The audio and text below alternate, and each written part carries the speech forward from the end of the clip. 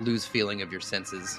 Wild and crazy. Maybe winning a PGA Tour tournament. Yeah, I don't know. Bald guy still has it. Just grabbing a handful of back hair. Austin, you asked how we got this started. Travis, I'll let you answer it. So I think it started at my brother's wedding, right, Bricks? When we initially came up with the idea, which, as I was saying, was almost a year ago. And out of nowhere, Bricks was like, dude, we should start a podcast. And I was like, I was drunk. So I was like, fuck yeah, that sounds great. That, that would make sense. And then it literally took us like 8 months to finally put it into action. But it just made sense. Like, Bricks is a talkative guy. He's funny. I'm a talkative guy. I'm funny. So, yeah, it would make sense for us two to jump on a podcast together. Bricks, are you smoking a vape? No. I'm breathing heavy. Okay. What have you been doing? I'm breathing heavy. Why are you breathing so heavy? What have you been doing? I was pacing my fucking room over here trying to figure out what I'm doing over here. I'm like, so when we record a lot of times, I just hold the mic and I just pace, and that's what I'm doing right now. Yeah, I'm a big pacer. But okay, let's get into the freaking podcast. I'm not going to delete any of this. I kind of like it. So our guest. You're out of breath from walking around your room. The funniest thing is people would automatically assume that Bricks is probably like extremely overweight, like 340 pounds. But you guys that don't know Bricks, he probably weighs 180 pounds soaking wet. No, 170 pounds soaking wet. 6 foot what? 6 foot? I'm 6 foot. 6 foot? Are you? Yeah, I'm on a good day. I'm 5'11", technically. I wear the little. I considered buying those little heel riser things just to make me like 6 foot, and I can be like, "Yeah, what up, baby?" Put it on my Hinge profile. I'm 6 foot. Wait, have you started getting those ads on Instagram as well? Where it's like those dude, shoes. What are they called? It starts with like an S or a Z or some shit, dude, right? I get noise. Yeah, whatever those are, I consider them every single time. Instagram ads are getting me because I want to buy those little heel riser things. And my thing is, I'm not even that short. I'm 5'10". Like, I'm like a natural, like, I feel like an average male is probably 5'10" to 6 foot, right? I think average male height is 5'8" or 5'9". You're saying that because you're 5'9", Austin. So here's the thing, then.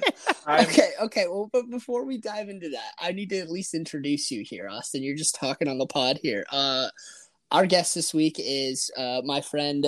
We met back in 2016. We worked together at Pandora Media. Then we went over to Adobe together. I actually went first. I'm kidding. Austin went first, and then he recruited me over. We worked together a little bit there. Austin then went to The Athletic, which is a sports publication. Did that. Now he has a ton of other jobs. But I will say he's one of my smartest friends. He's a creative person, creative writing, extremely knowledgeable about sports, extremely knowledgeable about just life things. And you're probably going to hear a ton of hot takes that he has throughout the episode today. So take those with a grain of salt. At the end of the day, he is also Jewish too. So that's not a bad thing. It's a great thing. But I just always like to throw that out there because it's going to lead perfectly into my dating story that I have for this week. Wait, I want to say just real quick, like you just threw him working at The Athletic out like it was just not really that big of a deal. That'd be like working when I worked at the Bruton Standard. You know what I mean? That's not a big deal. The Athletic, who's the big baseball writer? Is it Ken Rosenthal that works at The Athletic now? Ken Rosenthal is probably the biggest writer. When I was there, Jason Stark was also there. I'm not sure if he still is. Peter Gammons was there when I was there. They have a murderer's row of baseball writers. Their baseball writing is really strong.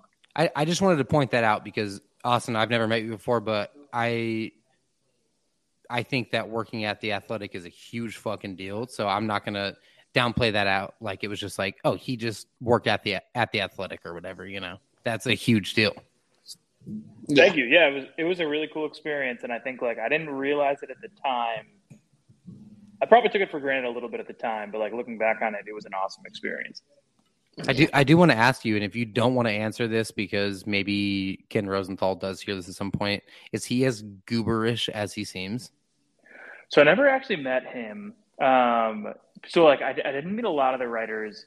The only time that we would ever have writers in like the HQ office was if they were like, it was a lot of beat reporters who would be, they would like stop in if the team that they were covering was like playing a local Bay Area team. So like, if the Timberwolves were, one cool example is I met John Krasinski, who was the guy who was basically breaking all the Jimmy Butler news when he was forcing his way out of the Timberwolves. And I met him like as it was all happening because he was coming through San Francisco. Besides that, though, you didn't really meet a lot of the writers because they just like operated independently and did their own thing. Yeah. Well, what exactly was your position with them? I guess that probably would have told me more.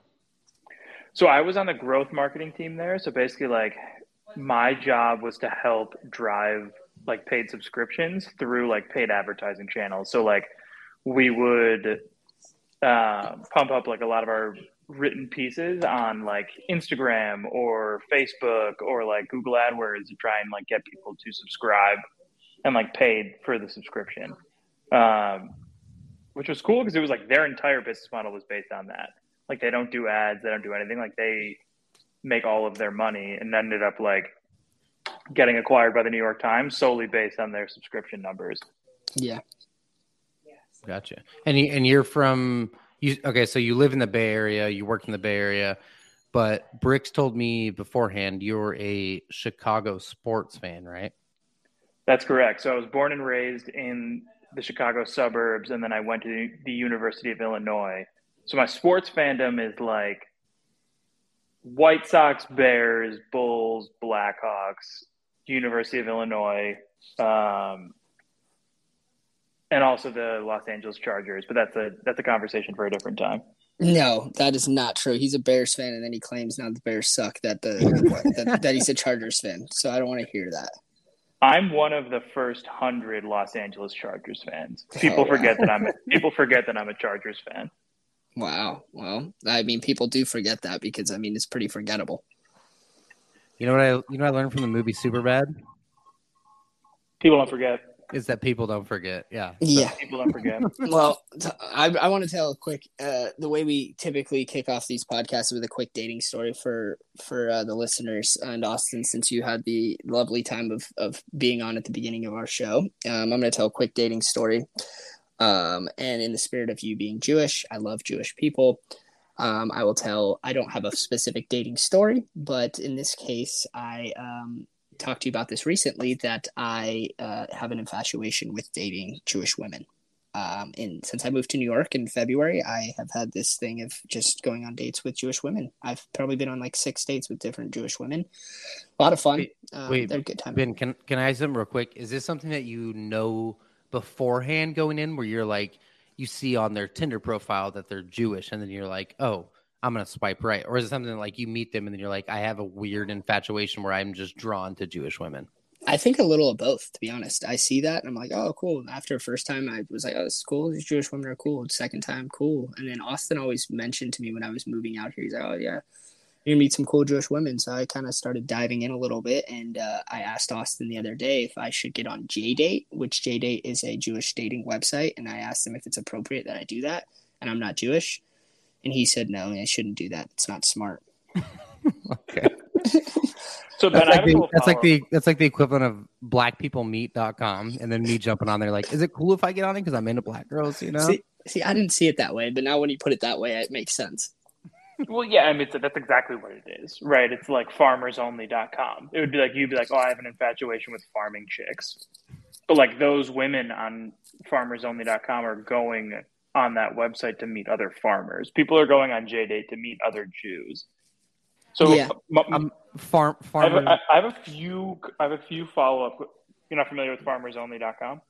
No, I was gonna say like him going on farmersonly.com and then them meeting him, and he's like, yeah, I'm from like, you know, I went to school in Long Beach. I'm from like the Sacramento area. Like that's not farm, you know what I mean?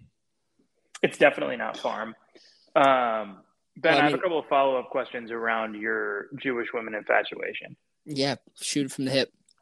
So before you had moved to New York, had you ever Do you have any dating history with Jewish women? I can't say that I have. Maybe there was a closet Jew that I didn't know. I don't know if I can say closet Jew, and that's allowed. I apologize. Or like addict Jew, am I right? Yeah. You're such that is bad. That was bro. a World War II joke, dude. It's not that bad. Okay. Oh man, dude. I apologize. That's too good. So yeah, I didn't have any experience prior. Okay, and then what is it about Jewish women that intrigues you? I think it's their wealth. I'm kidding. I'm totally kidding. I don't know. I don't think it's anything in particular. I think it's more now. I just realized that every date that I go on with Jewish women, it's a really fun date. Maybe it doesn't always work out, but it's always fun, and I have a good time. So I'm like, cool. I'm gonna keep this up, keep this thing going. Okay. Yeah, you've spoken. I think it's also because of you, and I just really want to be able to say that I'm more Jewish than you at the end of the day. So you're into Jewish women because of me, is what you're saying. So you really that's interesting. Yeah. Well, also, I mean, it's just many factors that I feel I just am inclined to them overall. Everything about them is just perfect to me. So if you're a Jewish woman listening to this podcast, most of his handles are at Bricks Goods, or you can find him at Ben Bricky. I mean, that's at LinkedIn, but yeah. His professional profile. It's mostly for the podcast. All you're going to see on there is host of Fresh Off the Couch. He has 0 followers, by the way. Oh wow, that is good. That's great. That's just splendid. So yes, my my infatuation with Jewish women is runs deep now. I personally wanted to also see if I could segment on my profile that I'm into Jewish women, and I think that would just be a little bit over the top. So I kind of have to do it like in small doses. So Austin, this is a question for you. If I went on my profile and put in on my Hinge, like, what should I put on my profile? I guess I should ask you. What should I put there to make more Jewish women want to match with me? So I would go about it in. I would try and figure out what I would advise you to do is figure out characteristics of Jewish women that you are attracted to, and then be very direct about that. Okay, it's a good call. I'll have to put some time and effort in my Hinge profile and make sure I'm in. I'll figure out what I'm really into, what really draws me, physical features, maybe some personality traits, whatever it is about the Jewish women that I'm into. Yeah, just shoot from your heart, I understand, man. I appreciate your dating advice. Let's get off of this topic because I feel like Travis is over here just wanting to say so many great things, and we're gonna keep pushing, Trav. We're gonna keep pushing. You mentioned that you're from Chicago. Travis mentioned it previously. I want to know a little bit about being a Chicago sports fan. I know the Blackhawks have won a cup for you 3 times in your life. The Bulls have technically won 1 championship in your life, but you were 2 years old. And then outside of that, I really can't think of the White Sox. Oh, yeah, the White Sox won a World Series in 2006, I believe. So you got to see that. But yeah, the Bears haven't really done too much for you. They went to a Super Bowl at one point, but they didn't win. No, the Chicago White Sox won a World Series in 2005. So to answer your question, what is it like being a Chicago sports fan? It's bad. Being a Chicago sports fan is bad. And it kind of feels like a mental illness in a lot of ways because all they have only brought me pain and disappointment for my entire life. But I still find myself getting convinced that maybe this could be the year. Maybe they could be good. Maybe they're building onto something. Maybe they won't disappoint me. And it feels like a mental illness in that way. Yeah. This sounds exactly identical to being an Angels fan. Are you an Angels fan? Sadly, yes. But it is exactly what it sounds like. I can't imagine what that's like. I also can't imagine what it's like to have Mike Trout and Shohei Ohtani on your team and still be bad. Okay, but even for you guys have no bullshit. like the White Sox right now probably have more talent than we do, like top to bottom. Like Tim Anderson, Lucas Giolito's, those types. You guys have more of those guys. We have two elite guys that'll probably go down in history, right? But you guys top to bottom are probably better than we are. But coming into this year, you guys were the AL Central favorites, no? Like 100%. Mm-hmm. Oh, 100%. We are the most disappointing team in the American League by far. Even when the Twins signed Correa, it was just like, yeah, that makes them better, but doesn't make them great. So that, and then you guys still are definitely performing below expected, but even just as a team below average, it's like Dylan Cease is your guys' best starter, right? To this point. By far. And he's been good, not great. He was doing amazing, but Lucas Giolito almost has like a 5 ERA, right?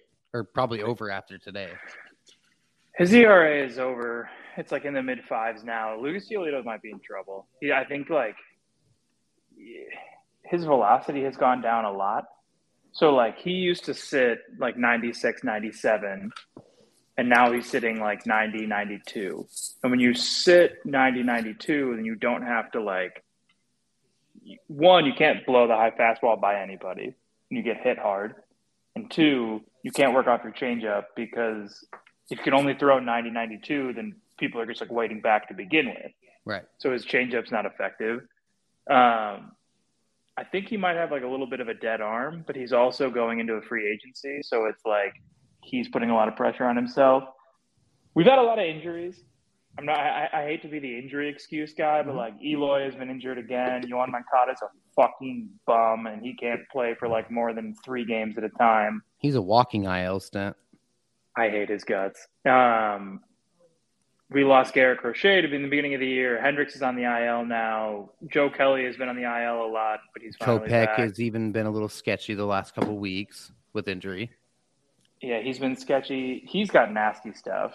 Yeah. But it's just like when you have injuries and you have a fucking 80-year-old Tony La Russa being senile and like getting DUIs. It's like any close game that we have is like an automatic loss because he is going to mess up bullpen management or he's going to mess up like the lineup or something. And it's just like, it just feels like we're going to go like 81-81 or like 80-82, and it'll just be disappointing. I want to ask you about the lineup thing. I saw for way too long, which not a White Sox fan, just as a baseball guy, Loris Garcia was hitting 4 for you guys, or 3, right?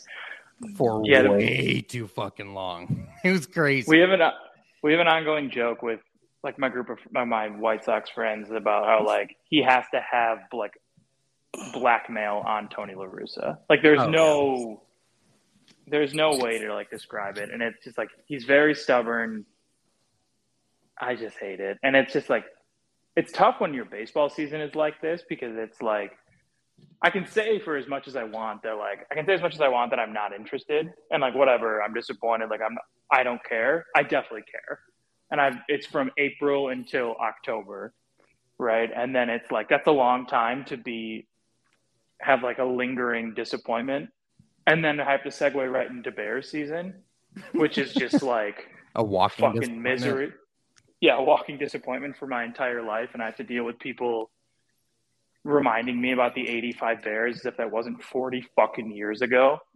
I wasn't even born, pal. Me neither.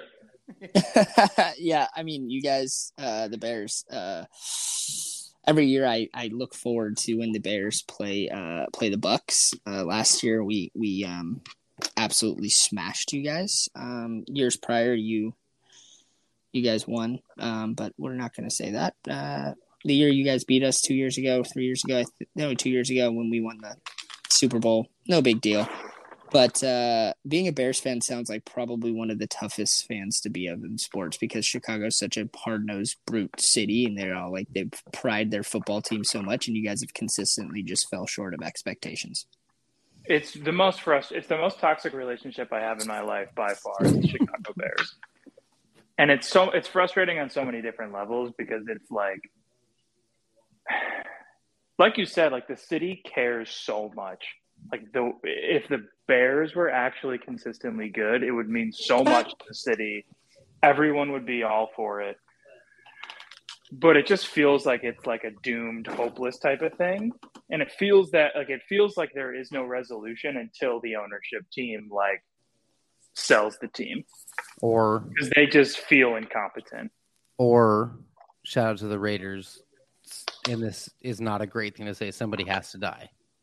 Because that's usually what it takes for like sports ownership to pass on. Somebody has to pass away, and then finally things start changing. Like Al Davis was the perfect example. But Travis, this is where it gets bad because Virginia McCaskey is like 90 years old. Right.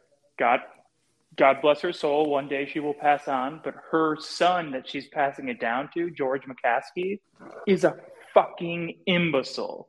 He's like on the record of being like, I'm not really a football guy. I'm not really that into it. And he owns the Chicago Bears. And he's in charge of like picking the GM and picking the head coach and like making decisions that impact my life. And it's just fucking brutal. And there's no guy in Chicago that's friends with him, that's a Bears fan that could tell him like, hey man, I love you to death. I know you trust me. Let's just sell the team and let's move on. Let's enjoy our lives elsewhere. You know what I mean? Like somebody has to sit down and have that conversation with them so that people like you can enjoy their sports experience. It's all the family has. It's like all the family, their entire history, their entire net worth. It's all the family has is tied to the Chicago Bears. He will never sell.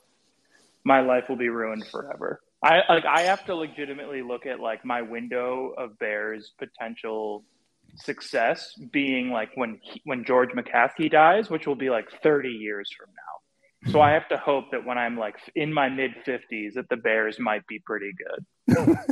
Sounds kind of nice. And even at that point, like it's so hard to win a Super Bowl, and you just have to hope that something goes right at that point. Not only does he have to die, we have to have a quarterback. Yeah, at the same time. You mean Fields, isn't it? I don't feel like he's going to have like a fair, like he's not even going to get a shot because last year he was dealing with like Matt Nagy, who's Matt Nagy, and then this year the entire roster has been like overhauled because the fucking mess that they inherited. So it's like you have Justin Fields and an incomplete roster that has no talent. He has no offensive line. He has no offensive weapons. He has no defensive line. Like they have so few pieces to build with, and they have to start from scratch. And they're trying to do this while he's still on his rookie contract and also like not ruin his life. So yeah, like all he's going to do like is just Justin get his Fields. ass beat because there's no offensive line, no receivers that can get open. He's going to spend his life like David Carr. Yeah, I mean, it's like I like Justin Fields a lot. Like when I watch him play, like he showed like rookie frustrations, but I was like, this guy has talent. This guy's good. He wants to be a leader. If you put Justin Fields on the San Francisco 49ers, like Super Bowl team. Yes, like sustained long-term success. It's just like, and Ben, I hate to bring this up. Actually, I don't hate to bring this up because fuck you. But it's like, there's a joke where, you go to the Sacramento Kings and your career is ruined. Yep. That's what I feel like the Bears are, but because they have like so much history in the franchise, because they're from the city of Chicago, like people don't talk about them that way. But like, that's kind of the reality of it. 100%. I 100%. I know you can feel bad for you. You've been talking about it for this long. I can feel the pain in your voice. So I'm not mad.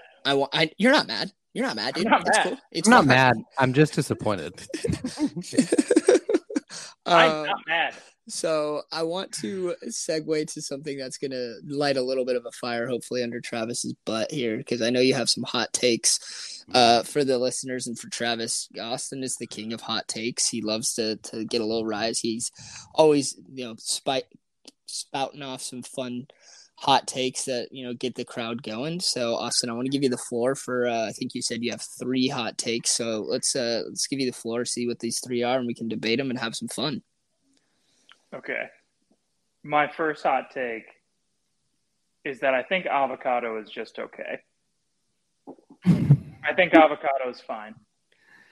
I think that everyone needs to fucking relax about avocado. I think it's whatever. And I have to also say that Austin will say this because Austin, being from Chicago, comes over to California, and there's a bunch of things in California Austin just hates on Californians for, and this is definitely one of them where he said this before, and he's like, yeah, people in California go freaking bonkers for avocado. So I do need to make sure that's out there too. That's not crazy. It literally tastes like nothing. Unless you chop it up and make some. If you make it some guacamole, throw a little, some spices in there, a little pepper, a little salt. Yes, then it's great. But eating just like my girlfriend, for example, she will eat just avocado on top of bread. I don't think it's that crazy. I don't think it's that good. Jail. That's crazy to me. Dude, yeah, I mean, if it's guacamole, then yeah, I'm all in for it. But I mean, once you start saying that, like you make guacamole, there's so much other stuff in it that you're tasting that's not even guacamole. It's just like the only thing that or that's not avocado. It's just the only thing of guacamole that's avocado is essentially just the texture. Yeah, and by no means is it bad. Like, it's not disgusting or anything like that. The way that people from California would shove it down my throat when I moved here, they'd be like, I bet you never had an avocado that tasted like this. Talking about it as if like you're like walking into the Louvre and being like, I bet you've never seen art like this. I bet you've never had an avocado. Like, now that you live in California, this is pretty great, right? I'm like, it's fine. Yeah. It's fine. It's not the worst thing I've ever tasted. Yeah, it's a fucking avocado. You guys need to relax. It's not a personality trait. Yeah, I agree with you, Austin. It definitely can come across as a personality trait. I've seen that on a Hinge profile before, but they weren't Jewish, so I didn't swipe right. Jesus Christ, call back. Austin, what's your next hot take? My next hot take is the movie Dune sucked. Okay. Travis, have you seen that movie? The movie Dunes? Dune. June? Like the mark? No, Dune. Dune, like you're going out to ride in the dunes. Yes. I've never seen that movie. What the fuck is that about? Travis, have you not been conscious for the past 18 months and not know the movie Dune exists? I guess not, dude. Wait, Dunes? Dune, no S. Just one. It's a plural dune. Basically, like it's a singular dune. Singular dune. Sorry, plural dunes. Austin will give you a different synopsis, but basically, there's a bunch of books written about this. It's like a future world land where there's basically a world's war going on, and all of this stuff is happening. And basically, the prophet, this one kid who's like the prophet, is finding his way to essentially do everything great. When I explain it like that, it sounds like Star Wars, but yeah, it's I was very going to similar. say, I will. That's what I just Googled it, and I will, like, reading this, I can already tell you it looks too sci-fi for me already. And I will throw a hotter take out there. I think Star Wars is absolute dog shit. The most boring, most unrealistic fucking. I don't want to watch this shit. Like, I think that Star Wars is the most overhyped series of all time. It's so boring, dude. That's hilarious. They've made 10 Star Wars movies. 2.5 of them are good, and we have to talk about it every fucking day. Yeah, I'd be willing to venture out and say that 10 is 9 too many. I agree with you. I think in the 1990s when it came out, or whenever the fuck that was, it was cool because they were like, oh, we've never seen this before, for sure. But now they're coming out with this shit like we see this in every movie now. These sound effects, these visual effects, not that cool anymore. My dad is my stepfather Paul is obsessed with Star Wars. Don't get it. Never got it. Oh, I love you. But my big thing is I'm a very realistic person where I like seeing like real things that can happen. Like I don't even like, and here's another hot take, I don't even like most sports movies because they're so fucking fake. It's like some guy that's a teacher that walks into a UFC ring and all of a sudden he's beating the shit out of fucking Chuck Liddell. Cap bullshit, no shot. Chuck Liddell would put any current teacher in a fucking sleeper hold so quick that they wouldn't even be able to think about 2 + 2. They would be done like that. Are you saying you don't like the movie Warrior? It's that one was a little bit okay, but still a little bit bullshit. Yes, too happy for me. Those brothers, dude, they're like, yeah, like you gotta die. I hated it. Yeah, I'm a teacher, and the other guy is like what was he, a bouncer or some shit, right? He was a Marine. He might be able to fuck him up, but still, even that fight, take a Marine and put him up against a current teacher, whip his fucking ass like that. Dude, I just am thinking, what if the teacher's training on the side too? But also, I'm thinking to myself, let's actually just make this happen. Just go find a local Marine who just got out and just be like, okay, we're going to the nearest high school. You're fighting the biggest teacher we can find there. I don't care, male, female, whatever. We're going. Well, and that's the thing too. Like they make it seem as though teachers are like there's a difference between fighting MMA, and I'm putting quote fingers up, and like training MMA. You know what I mean? Like I can go to the gym right now and I can go find an MMA teacher that could teach me how to pretend put somebody in a chokehold. But when I actually get out there against a real Anderson Silva type, there ain't a goddamn chance he's letting me get my little chubby ass arms around him. No shot. Oh, I love that. I'm real quick. Sorry, I'm going to keep going because I hate sports movies so much. Even the fucking like, what's your guys' favorite sports movie? Let's just put that out there. Oh, dude, Austin has a list. I know this. Austin's favorite sports movie. I can guess it. It's going to be Miracle on Ice. Miracle is. I was about to say. I think I was going to say Miracle. But that's that's based on a true story. I'm talking like a fictional sports movie, like a Rocky type movie. I'm going Bull Durham. Bull Durham's probably my answer as well. Actually, you know what? I mean, if it's not, I mean, it's partially fictional. It's not fictional. It's mostly real. But Moneyball's my favorite sports movie. Okay, Moneyball's a movie about math. You fucking nerd. Well, I like math then. All right, let me reflect on my question again. I'm talking about a story where they try to do like the come up from the bottom and then you make it to the top type sports movie. Those are the movies that I hate. Like Air Bud? Like, what are you talking about? Okay, your golden retriever would never be in the NBA, pal. Let me tell you that real quick. No, okay, mine's probably like Mike. Okay, like Sandlot is not what I'm talking about, right? Like I'm talking about like a what's some super inspirational, motivational? What's that one movie? What's the movie The Natural? Is that real? Okay, even that. He in that movie, right? Wasn't he like supposed to be like 40, 41 years old and going through like some love situation? Is that The Natural, or am I? No, I'm gonna be honest. I've never seen The Natural. I'm thinking of Love at the Game. Yeah, you are. I've never seen The Natural. I know it's a hot take. I've never seen it. Sorry. I'm trying to think of like what's a movie where a guy like starts from the bottom and comes to the top? Shout out to Drake. Dude, I feel like every sports movie, but everyone I name, you say it's a real story. No, but you're naming like based on true events that like The Miracle. That's a true sports story of the U.S. hockey team, right? Okay, well then let's go with like let me think of one that it's a lot of boxing ones that I've watched, like Cinderella Man. I think that's Cinderella Man it's a true story. It's an A+ movie. Okay, what's the box movie that came out recently with the Michael B. Jordan guy? Michael B. Jordan, yeah. What was that's Creed? Creed? A spinoff of Rocky. A spinoff rule. A spinoff of Rocky. Those movies are fantastic.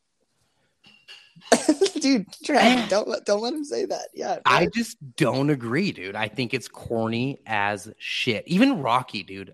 Think they're corny as shit. Travis, what's your favorite movie? My favorite movie of all time? Yeah. Step Brothers. I might not be the best movie critic, okay, pal? But my thing is, I was an athlete. That's a fact. She said it. That is a fact. I was an athlete, I've played countless hours of baseball, played with multiple guys that have gone pro. My thing is, it just doesn't accidentally happen where you can practice and become that good. You just either have it or you don't. You can't work like that. I promise. I think I was an above average baseball player, enough to get my college paid for, which I'm super grateful for. But I accepted it very early on, and I had seen guys around me that belonged at that level. There's no accident or any fucking kind of motivation that can put you to a level where you're just all of a sudden a fucking at the top of the chain and you're a god and you just figure it out. I think that all those movies are fucking bullshit.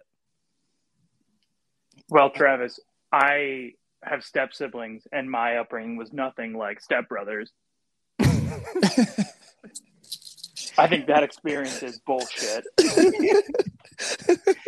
My movie's not supposed to influence people, though. Was your stepbrother called Nighthawk? No, he was called Dragon. Okay, but I think that sports movies are always meant to like influence and upbring people. But you're not going to make some kid who can't hit a baseball go watch Mr. 3000 and all this. Consider the target audience, dude. What are you supposed to do? You're a fucking pud in like the second grade. You're supposed to just watch a movie to be like, hey, buddy, you're fucked. Go watch it. Yes, I want a movie like that where it tells my kid on. If I can look at my kid in the face and I know that you're not going to be worth a shit in baseball, I want you to go watch a movie that tells you, you know what, sometimes you're only this good. You're never going to be that good. Just be this good. Just be good enough to get through high school or college. And then that's all you got, you know? You're not going to be a World Series MVP or a World Series champion. You're not going to be 13 years old pitching for the Cubs. You know what I mean? Oh, yeah. They're talking about Major League when he breaks his arm and then he starts pitching.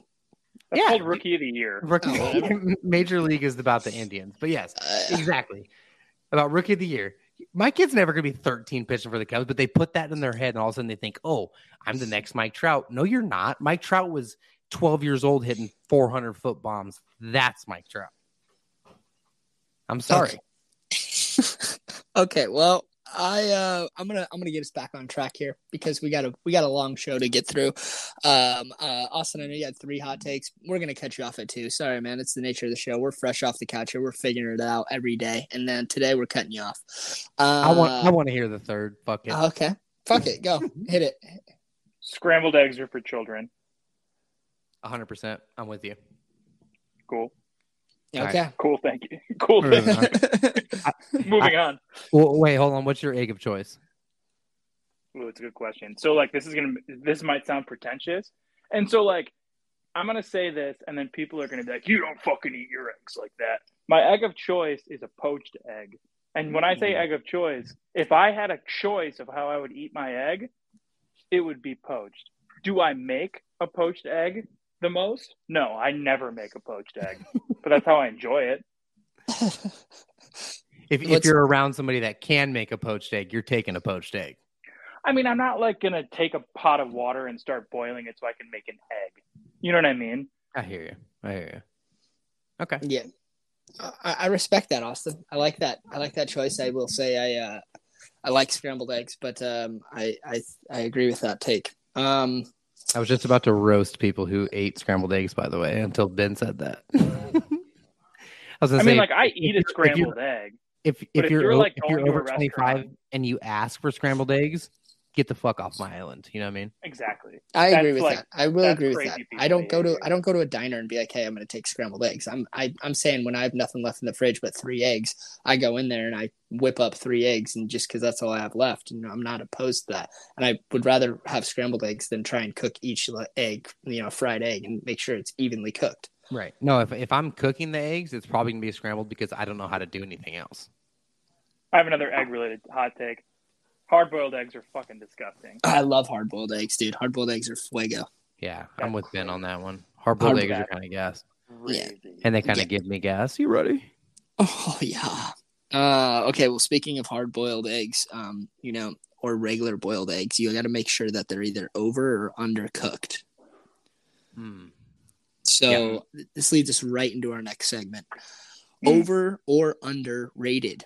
Austin, for your knowledge, over or underrated is in relation to our gambling podcast esque, I guess. Fresh off the couch is supposed to be a gambling podcast, but now we got into eggs. But it is what it is.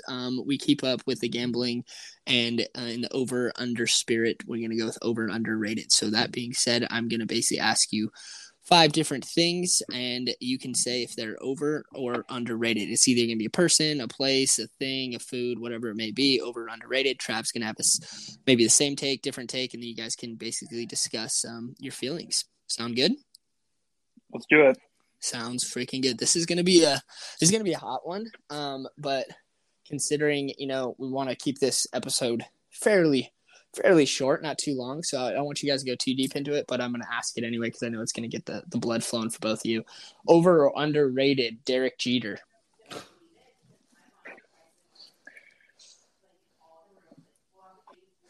Go on, boys. You're up first. I want Austin to answer first.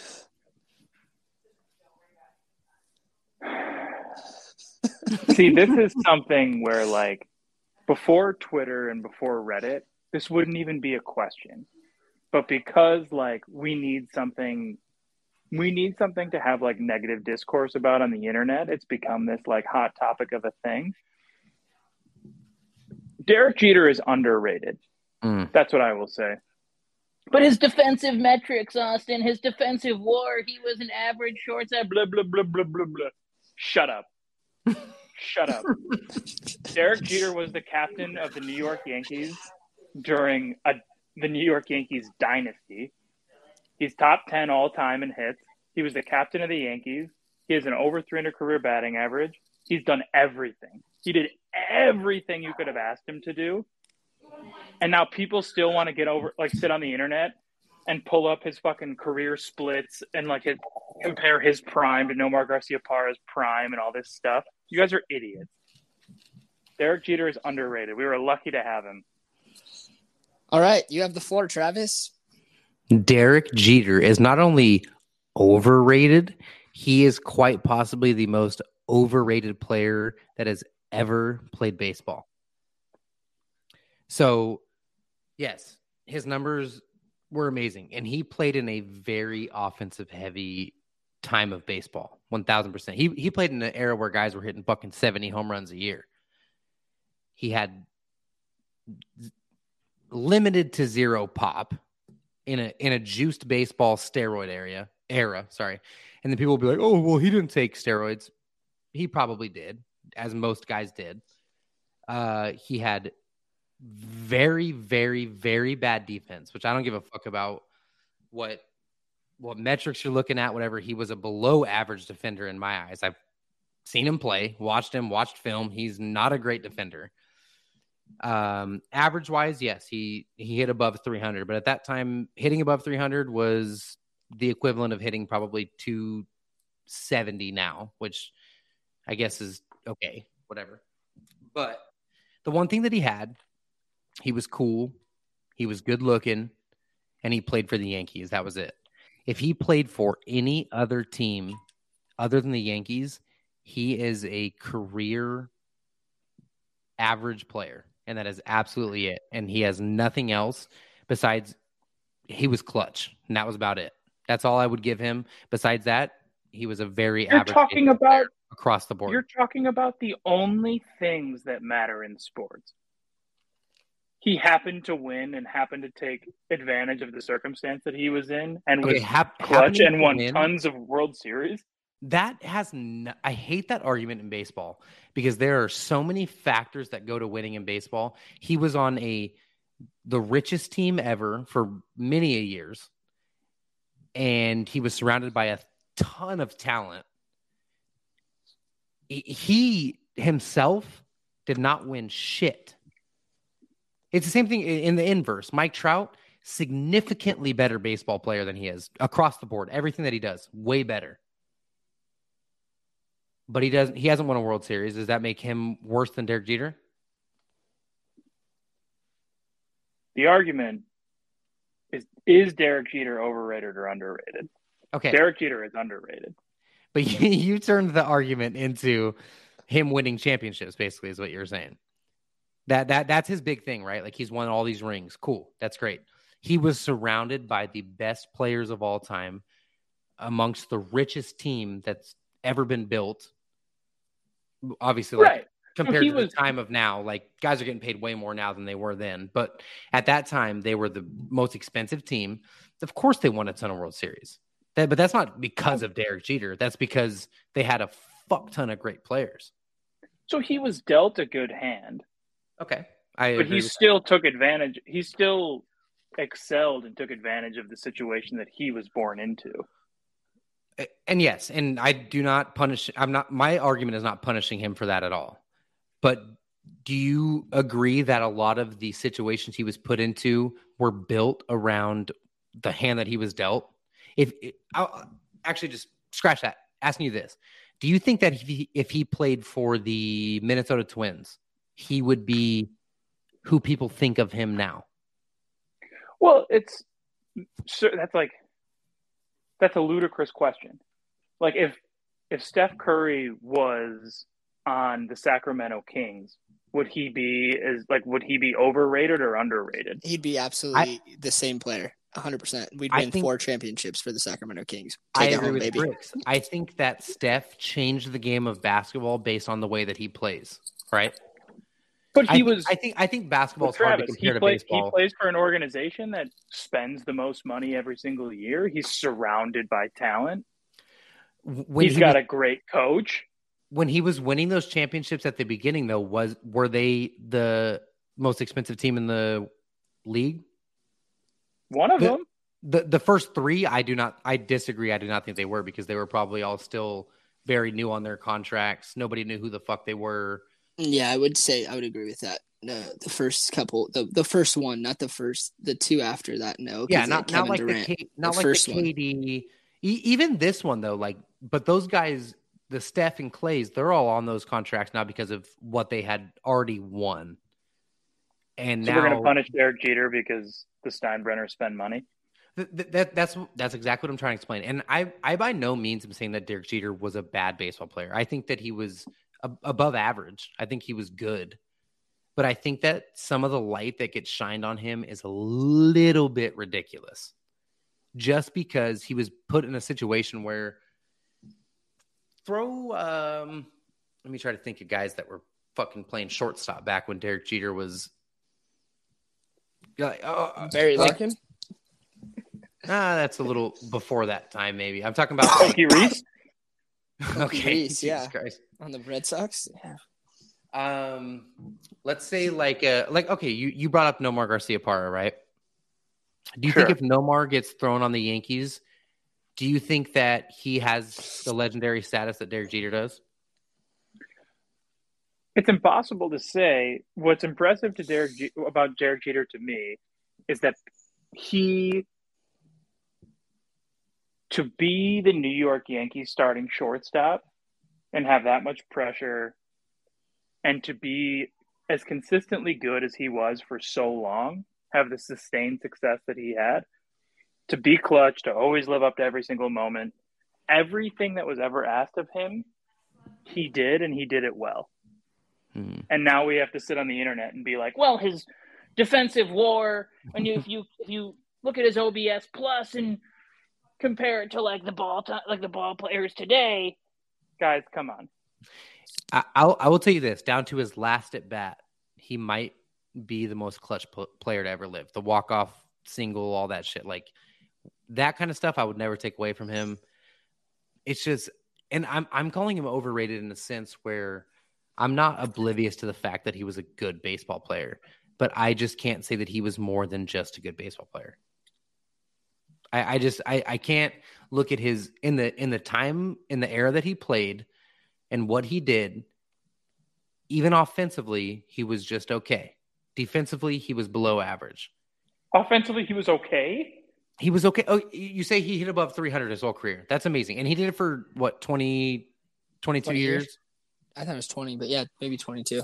Whatever. So for whatever 20 seasons, he had an average of over 300, and then it's incredible. His top, I think he's like 6th all time in hits. It's incredible. I'm not taking that away from him, But you play for 22 years and you're a good hitter. Eventually, you're going to be up there in those kind of rankings, right? But my thing is, I think that his sustainability put him on a lot of the statistical leaderboards, and he was healthy majority of his career. He played like a full 22 seasons. You know what I mean? He got all those at bats. 20. I think it was 20. Yeah, and then he had a shortened season in 2013. He only played 17 games, so he played about 19 full seasons. Actually, 18 full seasons because 95. Yeah. You give anybody that many years, and eventually they're going to climb those leaderboards. And I think that he played in an era where it was so offensive heavy. It's not that crazy to think that he hit 300 for his whole career. And when he stopped is basically when pitching became very prevalent. And now guys are hitting fucking 230 and striking out 200 times a year. And I think if you put him in today's day and age, he probably still could put 280 up. But the zero pop thing, he essentially becomes a David Fletcher to me. He had zero power. He's a slap hitter. These guys would overpower him. All they would do is just throw him inside at 102. And I don't think that Derek Jeter survives in today's day and age of baseball. Well, I appreciate the takes, and considering that it's our podcast, we're cutting you off, Austin. You get no more takes on that. Fuck Derek Jeter. and he's a terrible owner of a team, by the way. Well, he also my one thing here is outside of the game of baseball, his lineup of the women that he's dated in his life is probably number one in all of professional sports. He crushed that. Yeah, he definitely did. The next one is hold on. Our next one is over or underrated the city of Las Vegas. Overrated. So overrated. Wow, well, that was an easy one, I guess. So overrated, but I want to actually say it's also overrated in my perspective. I never leave that place feeling well. I feel like shit. I hate it.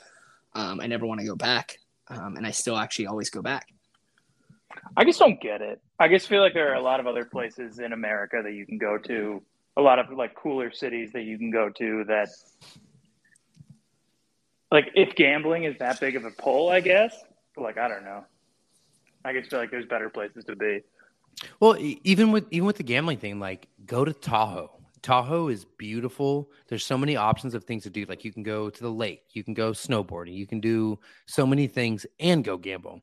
Vegas is just like, and I lived there for 2 years, and I actually enjoyed living there, but still, that is actually when I decided, like, this place is so overrated. It's you basically just go there to black out and lose a bunch of money. It's like, what kind of fun is that? You know what I mean? Yeah. I just don't understand the culture. The culture is just to like be the shittiest version of yourself and then like leave and pretend like nothing happened. Mm-hmm. Hey, what happens in Vegas stays in Vegas, dude. You know what I'm saying? That sounds like an anxiety attack. Yeah, that does sound not fun. Since that one was quick, we'll move on to the next one since you guys both agree. This one, we're only going to do 3 because we still have to do our gambling takes, and we have to give Austin the fresh off the couch, and we're running long because you guys love to talk about Derek Jeter, but, it's neither here nor there. Fuck Derek Jeter. The last one is flavored sparkling or regular water. So flavored sparkling water such as LaCroix or just no other flavored water. Over or underrated. I'm going to say overrated because I feel like it's this one, like, there's some things where, I feel like a lot of the time older generations look at our generation and are like, you guys suck. And I feel like this is one of those things where it's like, at what point did like the millennial Gen Z generation be like, we're not drinking regular water. I can't do it. I need flavored sparkling water. That's a good point. Trav? Yeah, I'm with him mostly because not that I dislike so much the flavored water. It's mostly, is there anything better than like just a fresh glass of cold ass water after you do something? Just regular water, you know what I mean? From a functionality standpoint as well, like you can't chug sparkling water. Like, have you ever tried to chug something with that much Like bubbles? You can Yeah, kill it yourself. hurts your tummy. I could like die. it. I like it personally. You can't die. You could die, dude. It's dangerous. Yeah, I like it. It's like a little 4th of July in my mouth, dude. The bubbles. 4th of July in your mouth. Just saying, brother. Just saying. It's nice. I'm gonna go shotgun a LaCroix when we're done. Dude, I've done that. I can send you a video of me making it on post grad problems on Instagram. Me shotgunning LaCroix. Sick brag. Yeah, I'm fucking sick, brother. I'm Fucking tired. sick brag, brother. Well, brothers, that concludes over under segment. Over underrated. Derek Jeter clearly is, by Travis's standards, extremely overrated, and yours underrated. And then City of Las Vegas, I think we all agreed about overrated. Fuck that city. I would love to never go back. Unfortunately, I have a best friend that loves that city. Shout out to Brock. And then lastly, flavored water. Sounds like it's just overrated to both of you guys, but I personally think it's underrated. I fucking love it. Is Brock a big Vegas guy? Yes. Okay. Real quick, Brock is an absolute vibe anywhere that he needs to be. So, like, if you guys go to somewhere in Mexico, Brock's going to be Mr. Mexico. If you guys go to Vegas, Brock's going to be Viva Las Vegas. He doesn't give a shit. I agree. He's a chameleon? No, he's not. He's the best kind of chameleon, though. He's a fun chameleon, though. Like, when he's not partying like that, he's full dad. But the second he gets into a city like that, he just flips a switch and he becomes like, I don't know what Brock's like alter ego is, but he flips into somebody else and he becomes something else. It's I think he said before it's Byron Charles. I think he said that. Byron. But that being said, yeah, he just loves the vibe, and I know every time. When we were about to have Sean's bachelor party in Miami, he was just like, Sean, it's not too late. Like 2 days before, it's not too late to switch it to Vegas. And I'm like, there was other things coming into play there, but at the same time, it was just funny. I'm like, dude, I just hate it there. And Brock, literally, we've gone every time we go there and we're leaving. He's like, never take me here again, every single time. And I think that's everyone's MO about that city. But it's just funny because when he's there, it's just an absolute no sleep fest of just partying. But I love it. So we can't have the pod without a gambling take here, Trav. I asked Austin to have a few gambling picks ready. Before we go into that, though, I want to recap of last week. Last week we had Alicia on. She picked the Warriors to win, which they did, so that was a win. But then she picked Clay to have more points than Steph. That didn't happen, so she went 1-1. I also believe you had 2 picks last week, and they went 1-1 also. Am I correct?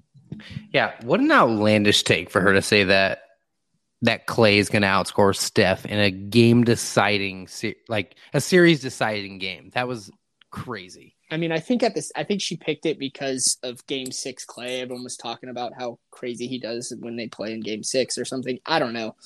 Warriors fans need to learn that Clay is not who Clay used to be. Jordan Poole is the new Klay Thompson. Well, here's the thing. I love Klay Thompson. I watch the Warriors just for Klay Thompson still. I think he's going to come back. I think this year he wasn't fully healthy. I think No, he's at like 75%. He's like 60, 70% of himself. I think that next season we're going to see old Klay where it's going to be not as much old Klay where he can run as quick and do all that stuff, but his spot up shooting is going to be back to normal. I think he's going to average like 22, 23 a game. I don't know if anybody can remember this. I will be willing to bet that he averages less than 20 points a game next year. I'll remember it. Put it on the board. Okay, I'll put it on the board along with what does it take your picks to now? Are you 10-4 on the pod so far? Yes. And then does that bring your pick the guest picks to what is that 6-3 now? Was that? Yep.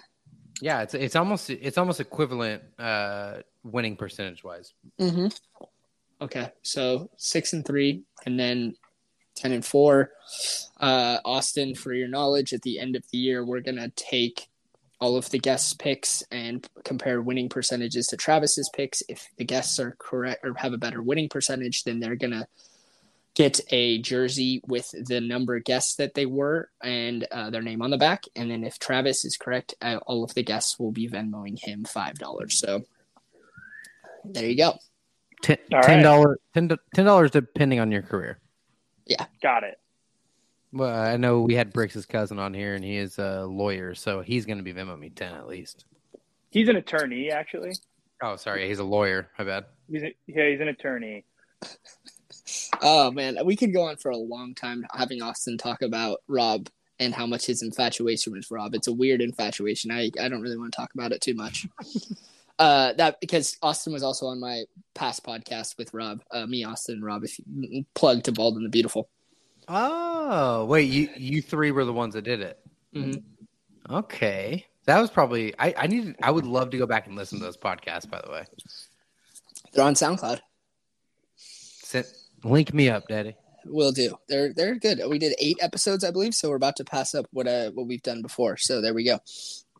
Austin would come over and we'd all record in my living room in San Francisco, and his girlfriend would like sit on the couch and just like play games on her phone. It was great. Because back then there wasn't an easier way to record than the Anchor app. I'm throwing out another ad. I actually will put it in right there. So yeah, speaking of the Anchor, well, wait, what? Wow, Trav, just loving that. Easy transition, dude. All right, so our second to last segment, because we always finish fresh off the couch, the gambling. Austin, you're gonna start off first. Give us 1, 2, or 3 picks that you have. And Travis, I'm going to preface this. I told Austin he can pick futures, so hopefully that is okay with you. Yeah, that's fine. Cool. My first pick is Chet Holmgren to go number 1 in the NBA draft at plus 500. Wow. You think that lanky... Okay, wait, I can't talk shit about your picks. Okay, go ahead. That's my first pick. Okay. And my second pick is Bryce Harper to win NL MVP at plus 850. Both futures, Daddy? That's correct. God damn. Now, That's correct, sir. technically, Chet Holmgren's not necessarily a really big future because when this is published on Thursday morning, the draft is Thursday night. So, that's right. Okay, so wait. I do want to ask you, though. Do you think he's the best pick in the draft to go after? So, I think it's an interesting draft because I think that it's got good players. There's consistent good NBA players. I don't know if there's a superstar. Jaden Ivey. I feel like not if he gets drafted to the Kings. Jaden Ivey. The crazy thing is, though, like the players that are, I guess, I don't know, could be potential superstars. It's like a low floor, high ceiling type deal. But I feel like in most drafts, there's like guys that are high ceiling, high floors. You know what I mean? Yeah. But there's not much high ceiling, high floor guys in this draft. And that's why I picked Chet. It's because I feel like if there is a high ceiling guy, like we don't know what he's going to be, but I feel like his ceiling is potentially higher. Like the best version of him could be better than the best version of Paolo or Jabari Smith. Yeah. I don't know. I think I will say this. This is probably the worst draft class that there's been in the NBA in probably 10 years. I highly disagree. I think this is the best draft class we've seen in the last 5 years. Really? Yes, this draft class is incredible. I feel like I think it's full of a bunch of mediocre role players on teams. Last year's draft class was terrible. Are you really think like last year Scotty Barnes won the Rookie of the Year, and I mean he played really well in the second half of the season, but that was not a good draft. That kind of thing though all boils down to the role you're put in, the team you're put on, and shit like that, right? Like so, yeah. I mean, you can essentially make that argument about every year's draft. So we can say like, oh, like just at face value right now, like oh, like the role you're put in, everything. To a year from now or 2 years from now, we'd be like, wow, that draft was amazing because of all these guys got put in great roles, you know? I guess the way that I look at it is like the NBA draft is so much different because in the MLB, there's so many rounds and all this shit, right? Like you can get a fucking 9th rounder and or say even Jared Walsh, for example, just because I'm an Angel fan, he was like a 39th rounder who is a very, very, very good MLB player at right now, right? In the NBA, you're basically looking at like 1 to 5 guys that can be somebody that turns your organization around. And I think this year, I don't see very many guys. I maybe one, which would be Chet, that if he grows into his potential and like maybe puts on a little bit of weight, I think that he could be somebody who turns your organization around. But I don't see very many guys outside of him that can do that. Disagree No, heavily. I think Jabari Smith is really interesting, just in the sense that like he's 6'10" and he shot 40% from three last year. Like I think can he be like the best player on a finals team? I don't know, but I think he can be a contributor to a finals team for sure.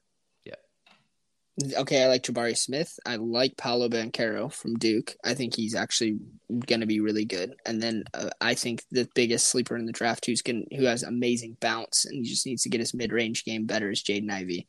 Yeah, I like Jaden. Jaden Ivey is sick. I think Ivy is my favorite player coming out of this class. I'm going to say Paolo, and write this down. I think he's going to be the biggest bust from this class. I think his Duke, the Duke name and all the hype and shit is a little too hot for me. I don't think he's that great of a player. So I think like he seems pretty refined offensively. Jaden Ivey, I love. I watched a lot of Big Ten basketball because I went to Illinois, and he's great. I think Jaden Ivey is great. Like, best case scenario, he's like what, like Dwayne Wade? But I think that it's very easy for him. I think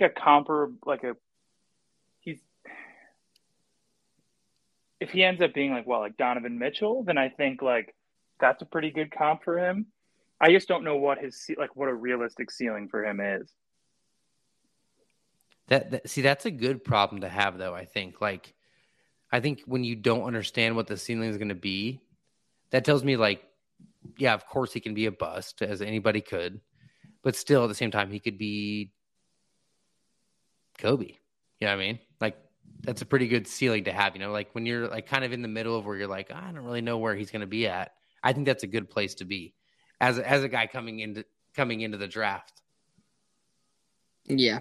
I mean, Jaden Ivey's sick. I mean, there's even guys that are sleeper picks, though, coming in the later rounds. I think that's why I like this draft. There's a lot of guys. And then this is like the first draft, though, Trav, that in Austin, I think this is the first draft where the G League is a little more figured out than it was previously, where you can instead of going to college, play 1 year in the G League and then get drafted. I think that's kind of getting figured out more.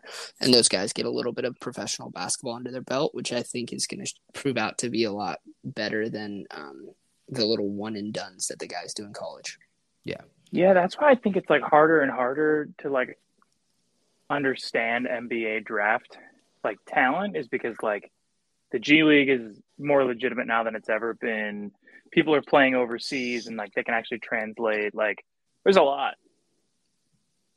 Yeah, there is. It's a lot. I do want to say this though, real quick, Trav, and I'm very surprised you didn't mention this, but Austin's other pick was the future Bryce Harper to win the NL MVP, which is back-to-back years, and it blows me away because there's no way Bryce Harper wins back-to-back MVPs considering he's the DH. Can't play defense. Yeah, he's not in the defense, not in field. He has a torn UCL, so he's playing. And the first year they put the DH full time in the NL, they're not going to give it to a DH. And I can't even tell you. I don't know how many DHs have won the MVP, but I know it's not a lot. I don't know if it's any. I don't know if it's any. It can't be a lot. I think that the big asterisk in this scenario is that it's Bryce Harper. Yeah, I mean, name definitely plays a game in it, but they base it off of WAR so much now that he's going to lose so many points from that just because he's not contributing in any other way than just hitting. He would literally have to hit probably 340 and have 50 home runs and 120, 130 RBIs to win the MVP at this point. I don't know if that's out of the realm of possibility, though. I wouldn't put it past Harper, but I mean, that's also plus 850. Number. We're saying plus 850 for his odds here. So I think that's a good bet. It's a great bet. I mean, you could have picked a bet. Let me say this. If he wins this, I will give the guests 8.5 wins if Bryce Harper does win the NL MVP. Okay. I just looked it up. Yeah, no MVP has ever been a DH, so that would be the first in history. The first one that would have probably been David Ortiz, and I think that was like, I don't remember the year, but there was a year where he went absolutely fucking absurd. And I want to say Trout might have won the MVP that year. So you're saying I maybe should have picked something else, this. Yeah. Okay. I mean, it's not out of the realm of possibility. I mean, but he would have to go absurd over the next couple months. Okay, well, like the one comparison I do want to make is the JD Martinez 2018 season when he played on the Red Sox. JD hit 130 RBIs. He hit 43 home runs. He had a 330 batting average and a 1.031 OPS. Like, that's incredible. And well, can you tell me this? What was his WAR? And who was the 2018 MVP? Was that Trout? I believe that's Trout that year. And that year, that was the closest that JD Martinez ever gotten to winning an MVP, and he was 4th in voting that year. Those numbers. That was Mookie. That was when he was with the Sox. So, I mean, JD not looking good for me, is what you're saying. Yeah, I mean, that is what it is. Let's hear your picks, Trev. All right. I have Blue Jays money line on Friday.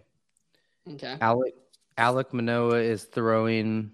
I don't know if you guys saw the last Blue Jays game that he pitched. He pitched super, super well against the Yankees and got absolutely anally destroyed by the umpire. Yeah, that was terrible. What is going on, Austin? Chill. He's getting ice out of his machine. That's what it sounds exactly like. what I was getting ice in my freezer. I'm sorry. But I think that Manoah's facing the Brewers, who are a very good team, and I think that he's going to come back with a vengeance, just angry about what happened last start, and I think he's going to carve. So I'm putting Blue Jays money line on Friday, and then I'm putting Astros. This is a fun one. This is going to be one that it's kind of a coin flip. But the reason I'm betting on the Astros series money line against the Yankees, and this is not even going to list off the starters, because obviously all the pitchers that are going to be pretty good. I'm going strictly off of the fact that the Astros are going to prove a fucking point, because everybody is touching themselves over the Yankees right now. Everybody's going crazy. I think they are going to, per usual, fall the fuck apart. I'm not saying it starts now. It's going to probably start in the playoffs, but I think the Astros are going to prove a point that we're still the best team in the American League. And I think it's going to be a little bit ugly too. I'm not going to give like a fucking, they're going to beat the shit out of them. I'm just saying Astros series money line over the weekend. I think you'll probably get plus odds if you bet all 3 games individually, because the Yankees are always favored in Vegas because there's more Yankees fans than anybody. And then the last one is going to be White Sox series money line. And the White Sox are facing the Orioles. I know that's kind of a gimme, but the Orioles are only 8 games under 500. White Sox are just 1 game under 500. So it doesn't sound as crazy as it looks, but I like it. Yeah, I like for them to kick that tail. They're getting a little hot. So those are my 3 picks. The White Sox series money line for the weekend, the Astros series money line for the weekend, the Blue Jays money line on Friday. There you go. See, those are some good picks. Well, actually, we'll see tomorrow if Austin's pick comes through. Chet Holmgren to be first overall. And then we got the Bryce Harper. We'll have to wait till October to find out. And then you got your 3 picks, man, which are great. Blue Jays money line, Astros series money line, White Sox series money line. Those are some strong picks. Hopefully you guys can, hopefully the listeners, or God, I keep saying listeners, hopefully the guests can make up some ground. Wait, I'm going to give the guests this too real quick. What's Chet Holmgren's odds to get picked first overall? Plus 500. Okay, so if he does get picked first overall, the guests get 5 wins. Yeah. I mean, on I the do spot. like that because Austin picks some picks that are, very like strong odds against them. So I like that he, went out of this shell because he could have very well picked minus 3,000. Like, I'm gonna pick the Astros to make the playoffs. Yeah. So it's got to. We have to give them some kind of something for picking something so crazy. Which, if that does, is he the best odds? No, No, that he's the best odds third is best odds.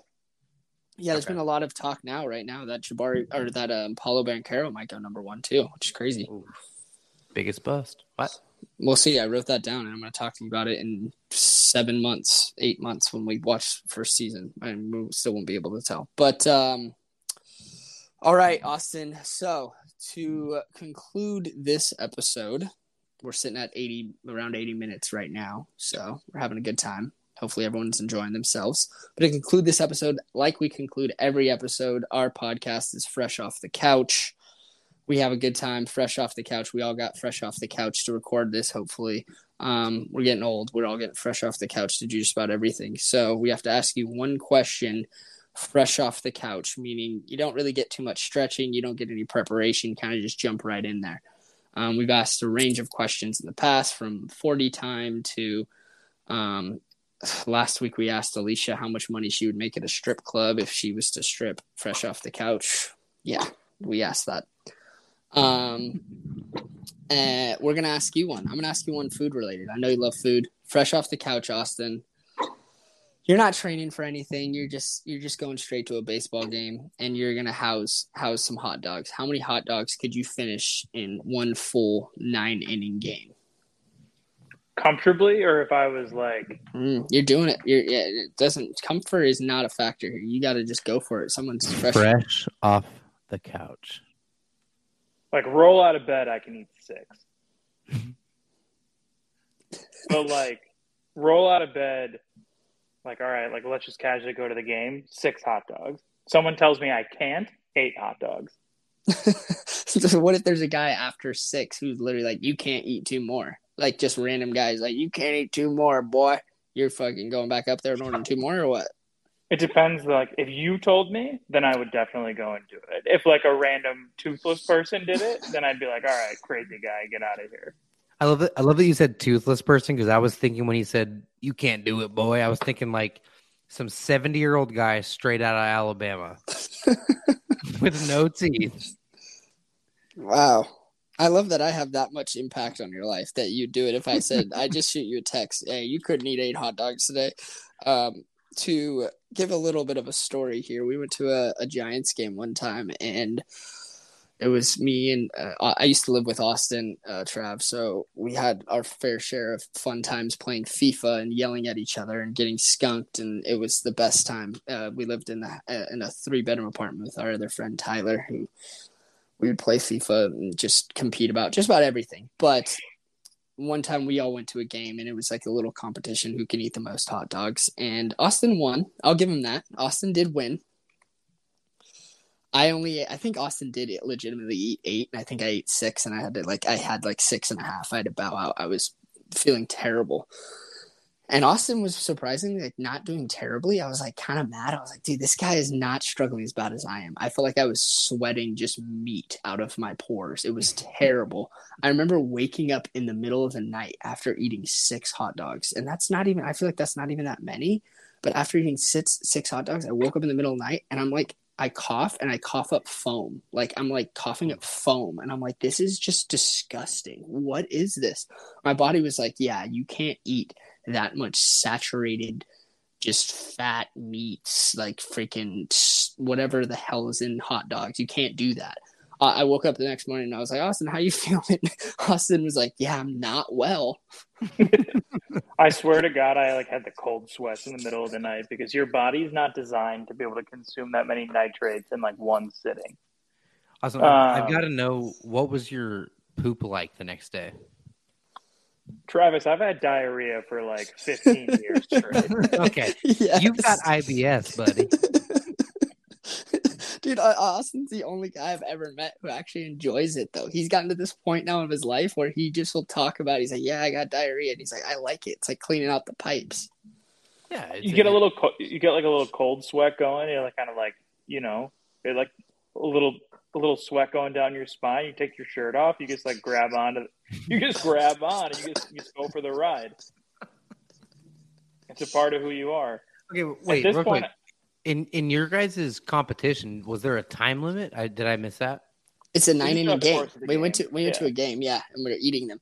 So like one of the little like Tyler tried to, because I ate more than Tyler at this point. I think Tyler stopped at 5, and I will say Tyler's like big thing was like, you're not like, you can't like do that. I drank more beer than you, Austin. Like Austin had like 2 beers throughout the game, and Tyler's like, I drank 4 beers, so I beat you. And we're like, dude, That's not Austin's fault. yeah, it's like you chose to drink those. We didn't have a competition on the beers, You filled yourself up with the beers. That's on you. Yeah.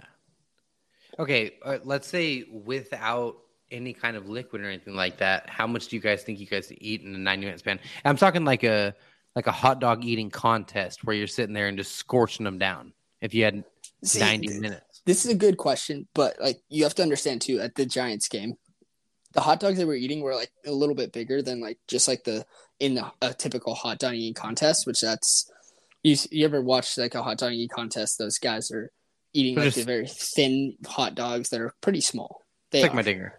Yeah, huh? It's like mine. It's like mine too. Don't worry, Austin's packing heat though, so it's neither here nor there. But I would say if it was a legit hot dog eating contest, and if it was at like a baseball stadium where the hot dogs are a little bit bigger because you're paying like $15 for a hot dog, yeah, I can probably like just eating hot dogs, maybe just consuming water. I could probably house 10. Okay. I still say 8 because I think that like your body rejects it after a while. Like no human body is designed to be able to consume that many. Yeah, well, I'm gonna throw this out there, boys, and I'm not gonna toot my own horn. This actually is probably worse than it is good because I can put down some fucking food, okay, and bad food. So when I started playing baseball, my mentality was like, fuck it. I put my body through so much like vigorous shit. I was working out every day. I was playing baseball every day. I was running every day. And then when I stopped, I was like, a 4-year span where I was like, you know what? I'm tired of this. I'm going to eat Taco Bell and just sit on my fat ass and play video games all day.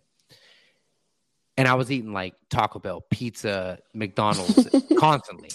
Well, there's one day that William and I ate Taco Bell for breakfast, lunch, and dinner, and that's not bullshit. So, like, I've been doing that to my body for a really long time. I think in a 90-minute span, boys, I'm not fucking with you. I could probably put down 15 to 20 hot dogs without really fucking my stomach up that much. I'm not kidding. That's absurd.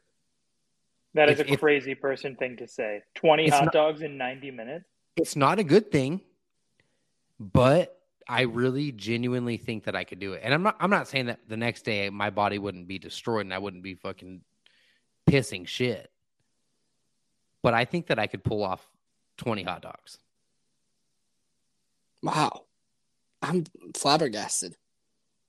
Gross. It is disgusting. I hate myself. Well, that's kind of nice, though. I mean, you at least know you have that in the repertoire. Yeah, I can throw that down in front of anybody if I need to, Yeah, I mean, you can throw that down in front of Hannah if you want. I don't know if Hannah's going to respect it, but she'll probably enjoy it a little bit. She would stop me about 3 hot dogs and be like, our room is going to smell like shit later. You know that, right? And I'd be like, yep, here goes 17 more. All right, well, we're going to end on that. Well, it's been fun. It's been real. Austin, thanks for jumping on. Have fun at your bachelor party that you're going to this weekend. Thank you. Thank you for having me. It was fun. Travis, any closing words?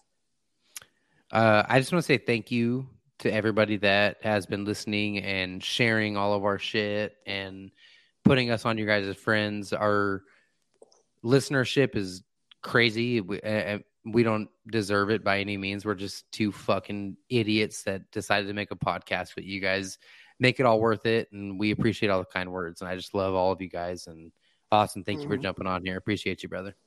100%. I want to piggyback off that and say thank you, everybody. It's been great. Follow us on all the social channels. Like, subscribe to the podcast, please. And also, Austin, I want to say thank you for coming on. And also, I know you don't have any social media, but you do have a LinkedIn. And Austin is a writer. He writes. He's very smart, has some great little writings coming out. So if you wanted to follow him on LinkedIn, feel free to do that. Or just look out for me retweeting or posting his stuff on the socials. All right. I love you, boys. Love you. You're ready.